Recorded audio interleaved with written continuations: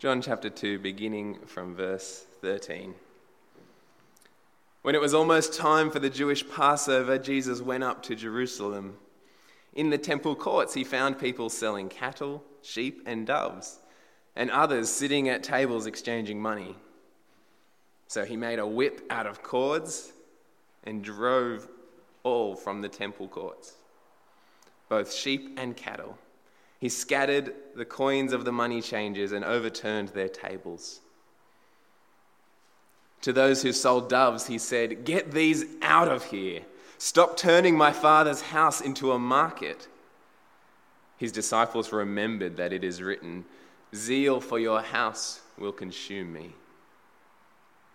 The Jews then responded to him, "What sign can you show us to prove your authority to do all this?" Jesus answered them, "Destroy this temple, and I will raise it again in 3 days." They replied, "It has taken 46 years to build this temple, and you are going to raise it in 3 days?" But the temple he had spoken of was his body. After he was raised from the dead, his disciples recalled what he had said. Then they believed the scripture and the words that Jesus had spoken. Now, while he was in Jerusalem at the Passover festival, many people saw the signs he was performing and believed in his name. But Jesus would not entrust himself to them, for he knew all people. He did not need any testimony about mankind, for he knew what was in each person. This is the word of the Lord. Lord God, open our eyes this morning as we read your word. Help us see you for who you truly are. Help us grow in our knowledge of you. Help us grow in our love for you.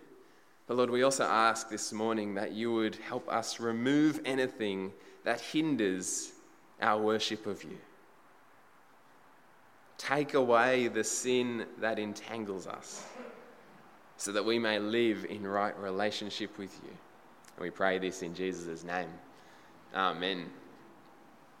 I want to begin this morning by asking, what do you hate? What makes you really angry? What makes your blood boil? What is it that takes you, this charming delight that we see every Sunday morning, and it transforms you into a white-hot ball of rage? Now, it's hard to imagine some of you ever getting angry, and others of you, it's not so hard to imagine. But anger and hatred, it's something that, we try and teach our kids to avoid, don't we? You know, when your 3-year-old screams that they hate that food or they hate that piece of clothing, you try to teach them that, they should never hate. And when that 3-year-old stares you in the eyes and points their finger at you and says, "I hate you," you try really hard to model not hating anyone, even though you feel that blood rushing to your face. See, hate is a strong feeling, and as Christians, we should certainly never hate people. The fact that everyone is created in the image of God and is just as much in need of God's grace as we are ourselves, that means that we should never hate. We should love everyone. That means regardless of whether they like us, whether they agree with us, whether they even treat us with kindness, even those who outright attack us. The gospel teaches us and even gives us the ability to love even our enemies. We must never hate people, but that doesn't mean we must never hate. And in fact, I think we can go so far as to say that unless we hate, then we do not love. Unless we hate, we cannot love. How can we say that we love the people of Ukraine if we do not hate the actions of Putin's army? We can't, can we? Not hating the war equates to not loving the victims of war. In the same way, you can't love your children if you don't hate things that threaten their safety. I was down at Sunshine Beach at the dog beach yesterday with our puppy. And just imagine, this didn't happen, but just imagine that there was, a ferocious dog, a pit bull that was there, loose on the beach, and it started attacking one of my kids. And I just stand there watching. I love you, sweetie. It doesn't count, does it? I do not love my children unless I'm moved with hatred for the thing that is destroying the object of my love. When you see what someone hates, you see really clearly what they love. And most often in our own lives, when we see what people hate, we see the thing that they love is themselves. When I think about the things that really make me angry, the times when I'm feeling my blood boil, it's because I don't like not getting what I want. I felt a little bit of rage the other night when I was at the RSL and a lady cut in line at the bar. But it's just because I didn't feel like standing there. I'm selfish. But every so often, and for me it's probably like 0.5% of the time, there are things that we actually should hate. Things where it is right to hate. Well, today we're continuing our series in John chapter 2, and we see Jesus get angry. And he gets really angry. We see Jesus in the temple in Jerusalem, and he is throwing tables. He is yelling. He's got a whip. And it's an unsettling picture of Jesus, because we tend to focus on Jesus gentle and lowly, meek and mild. We like the pictures of baby Jesus in a manger and Jesus being kind and compassionate and loving everybody. We like Jesus the Lamb. Twice already in John's Gospel we've seen Jesus given that description. He is the Lamb of God. But as we get to this second half of John chapter 2, we see that the Lamb has teeth. This is Jesus the Lion. This is Jesus ripping and tearing. This is Jesus hating sin. And what we need to see this morning is that this is just as much the real Jesus. When it comes to seeing Jesus, we need to see the whole picture. Now, there is nothing more comforting than knowing Jesus as the gentle and lowly Lamb who is kind and compassionate and who lays down his life for us. When we're low, when we're flat, when we're struggling with the weight of our sin, we need to see Jesus as the Lord who is slow to anger and abounding in love. We need to know the one who says, "Come to me, all you who are weary and burdened, and I will give you rest." You need to know Jesus the Lamb. But we also need to see that the Lamb has teeth. We need to know the Jesus who has all authority in heaven and on earth. We need to know the Jesus who will come to judge sinners. We need to know the Jesus who will defeat evil. And so, friends, this morning we're going to see Jesus' angry side. And there are some of you that need to see this. And there are some of you who are low, who are struggling under the weight of sin. And I want you to see this too, but I also want you to not lose sight of Jesus' kindness and compassion. And in fact, for all of us, the thing that we're going to see is when we see what Jesus hates, it's then that we'll see most clearly what he loves. We'll see Jesus' kindness and compassion through his anger. So there's only 2 points on your outline. It's nice and simple this morning. The first thing we're going to see in John 2 is that Jesus hates false religion. We pick up the story in verse 13. Jesus has just done his miracle in Cana where he turned the water into wine. He's now travelled up to Jerusalem for one of the most important days in the Jewish calendar. It's the Passover. And when Jesus walks into the temple, he sees something that makes him angry. People selling cattle, sheep, and doves, and others sitting at tables exchanging money. Now, it might seem strange that Jesus would find these things in the temple, but these people that Jesus finds are actually providing a pretty well-needed service to the Jewish community. You see, at Passover time, every Jew in the empire is coming to Jerusalem for the festival. People are traveling from all over. Some people will travel for days to make this journey.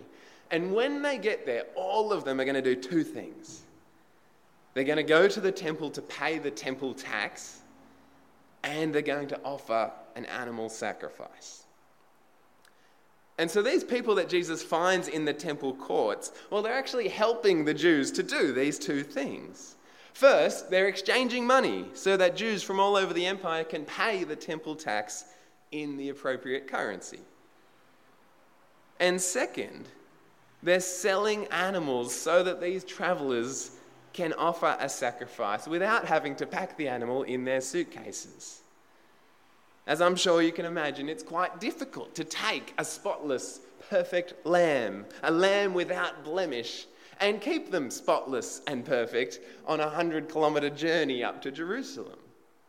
It's much more convenient, much easier to just buy a lamb when you get there. So these people are offering a service, an essential service. If COVID restrictions applied in Jerusalem, these guys would still be at work. But they make Jesus angry. Why does Jesus get angry at them? Now, John doesn't say anything to give us any hint that they were being dishonest, that they were, dodgy businessmen. He doesn't say anything like that. The problem here is not so much what these people are doing, it's where they are doing it.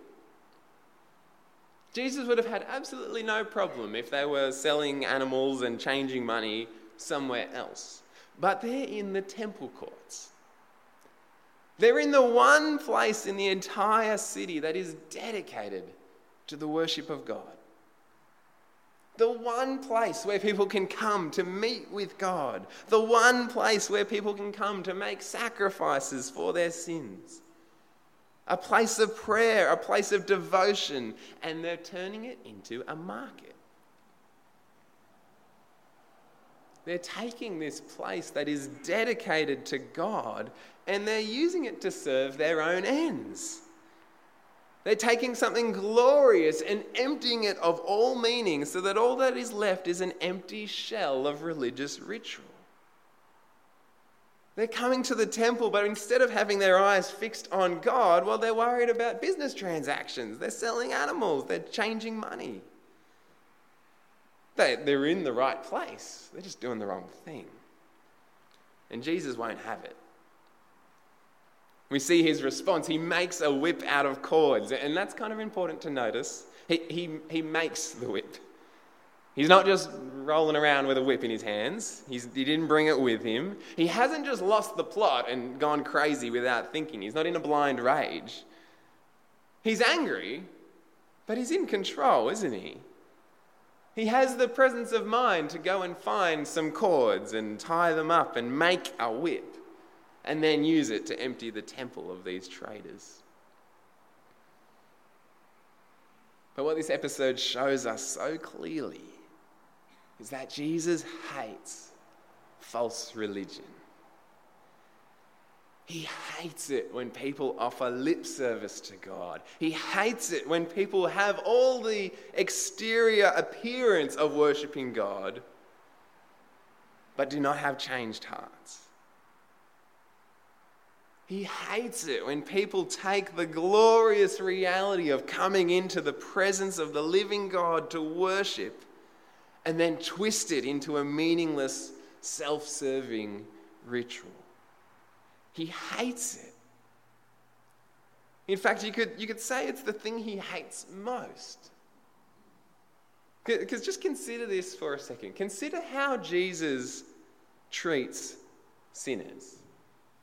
Now, there is no denying Jesus hates sin. He came to overcome sin. He came to rid the world of sin. But when Jesus encounters sinners, what does he do? In John chapter 4, we'll see in a few weeks, Jesus meets that Samaritan woman who's had a dozen husbands and who's now living with a man who's not her husband. She's a sinner. She's an outcast in her community. How does Jesus treat her? He treats her kindly. In John chapter 8, he meets an adulterous woman. She's about to get stoned for her sin. How does Jesus treat her? He treats her kindly. When Jesus meets Zacchaeus, the tax collector, who is known to have been greedy and stolen from his own people, how does Jesus treat him? He treats him kindly. When a prostitute comes and sits at Jesus' feet and pours perfume on him, and the Pharisees are ridiculing Jesus and saying, if he knew who she was, how does Jesus treat that prostitute? He treats her kindly. I mean, one of the things you love about Jesus, how he shows kindness to the worst of sinners, to the people that other sinners looked at and said, they're a sinner. And now Jesus hates sin. His sole purpose for coming into the world is to rid the world of sin. And yet when he comes face to face with the worst of sinners, he is nothing but kind and gentle and compassionate with them. He's not saying their sin is okay, but he still treats them with kindness. But do you see what Jesus does here in the temple? Do you know what Jesus does when he comes to people who are self-righteous or people who appear to be religious? The kind of people that Jesus meets here in the temple courts?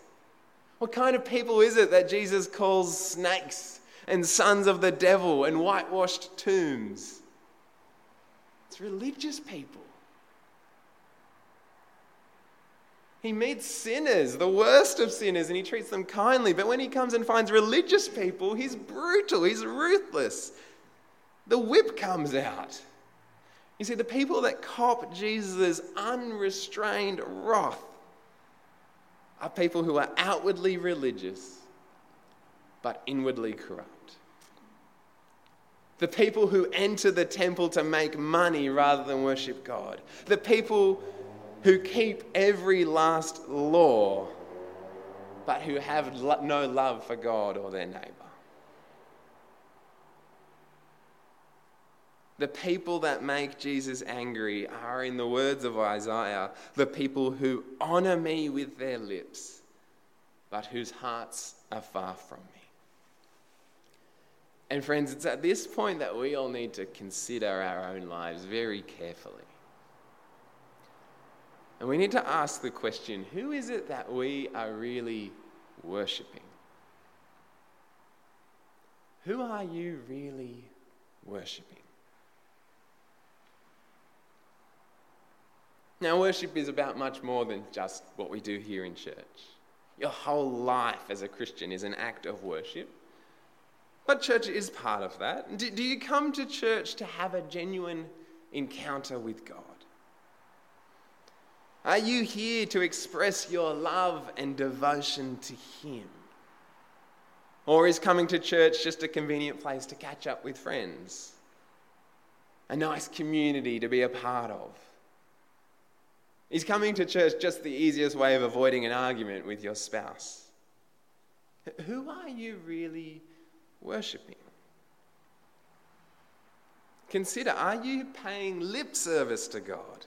Honouring Him with your outward actions, but having a heart that is far from Him? Is your faith genuine? Or are you living behind a thin religious facade? Because friends, you may have everyone else fooled. You might even be fooling yourself. But if your worship is driven by your own emotional needs, or if your worship is driven by what other people think of you, if your worship is driven by anything other than a love for God, you won't fool Him. He sees right through religious hypocrisy, and He hates it. He hates it because it dishonours God. It takes the glorious God and treats him as if he is nothing. But not only does false religion dishonor God, it also does something else.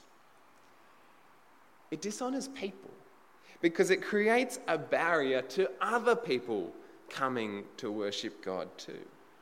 Now we see that in John chapter 2. In John 2, the barrier that it creates is quite literal. You see, only Jewish people were allowed into the temple building. But the temple also had a courtyard surrounding the building where non-Jews could come to worship God too. Now, if you were a Gentile, you couldn't go inside the temple, but you could come to the outer courts. You could come to meet with God. You could come to pray to him there. Unless, of course, that outer court is full of cows and sheep and money changers. Do you see the problem that they've created there? By setting up shop in the outer courts, these traders were hindering non-Jewish people from coming to worship God. They made it virtually impossible. They filled their worship space with cattle. They turned their place of worship into a market. So not only were they not worshipping God themselves, they only cared about their own, business dealings, but they were also making it hard for other people to worship God. They were blocking worship to God. And Jesus hates it. He drives them out of the temple. Jesus is saying, I would rather have a temple with no sacrifices than one that prevents genuine worshippers from coming to worship. Because friends, God's design for his people was then and still is today. It always has been one of attraction. He calls us to worship, and that by our worshipping, we would invite others to worship. You think about it, it's like when you see a street performer in the city. You go down to Brisbane and you're walking through the mall and you see a performer. Often, what is it that captures your attention? It's not necessarily the performer themselves. It's the crowd of people around the performer admiring them. You see a crowd of people surrounding someone, you go, I've got to see what they're looking at. It must be good. And friends, it's the same with us. It's the same with God's people. Genuine God-centered worship is attractive. People should see our worship and say, I want what he has. I want the God that has captivated her. I want the joy that they have. I want whatever it is that makes them that loving, that selfless. But friends, you know what people often see? They see fake religion. They see empty religion. They see self-serving religion. They see people who claim to worship God, but who seem thoroughly preoccupied with themselves. They see people who go to church, but who look no different from their neighbours that don't. They see hypocrisy. They see legalism. They see judgmentalism. And friends, it's not attractive. It's the opposite. It leads people to say, I don't know who their God is, but I know for certain I don't want him. One of the great tragedies of the church today is how we've turned something that was meant to make us look upward and outward and instead used it to look at ourselves.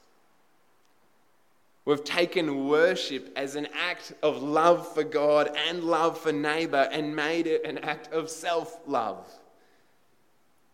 We've made private worship about what we can get out of God, and we've made corporate worship about us creating a church service that suits my preferences. And friends, we need to see this morning, Jesus hates it. He hates it.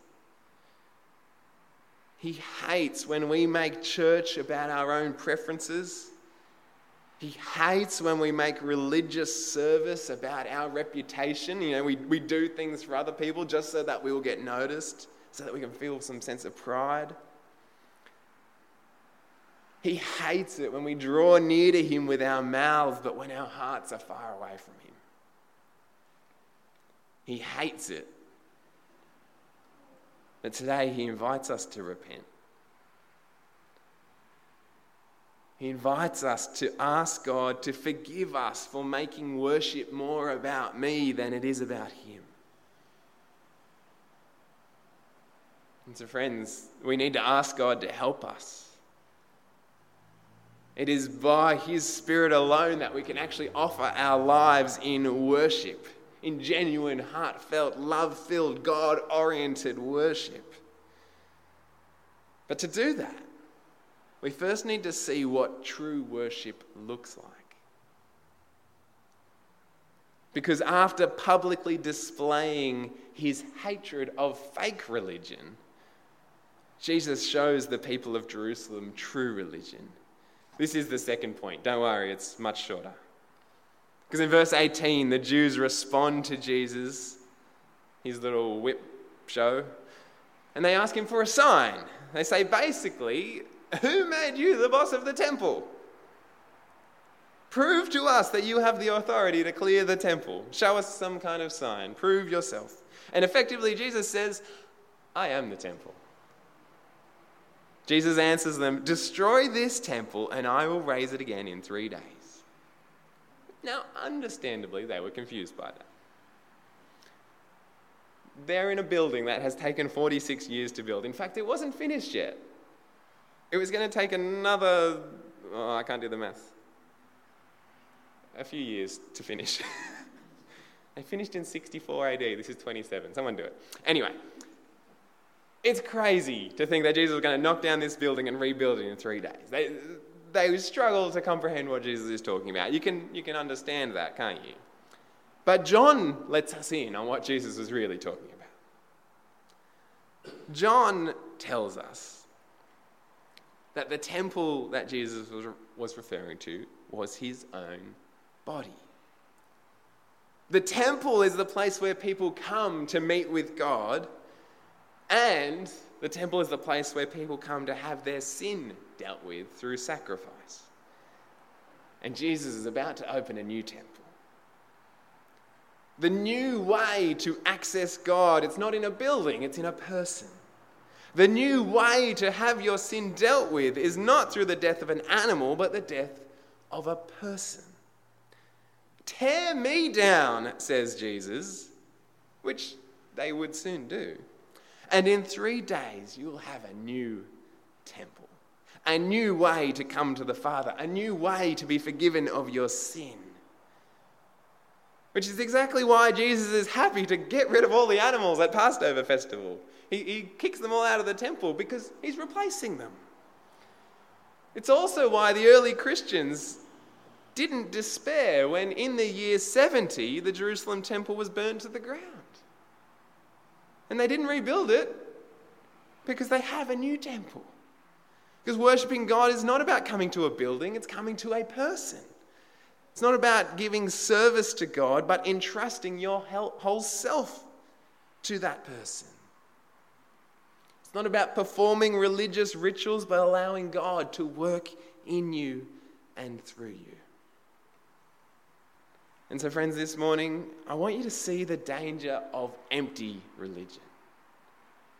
I want you to recognize the tragedy of looking like you're honoring God outwardly, while in your heart you are far from him, while in your heart you are shutting him out.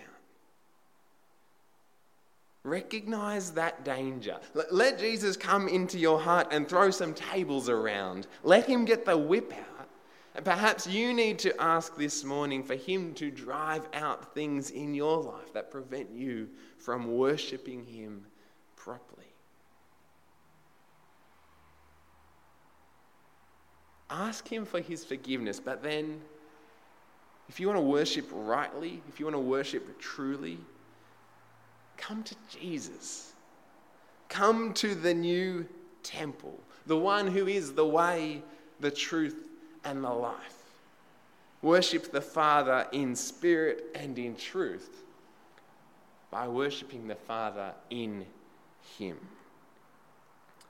Let me pray.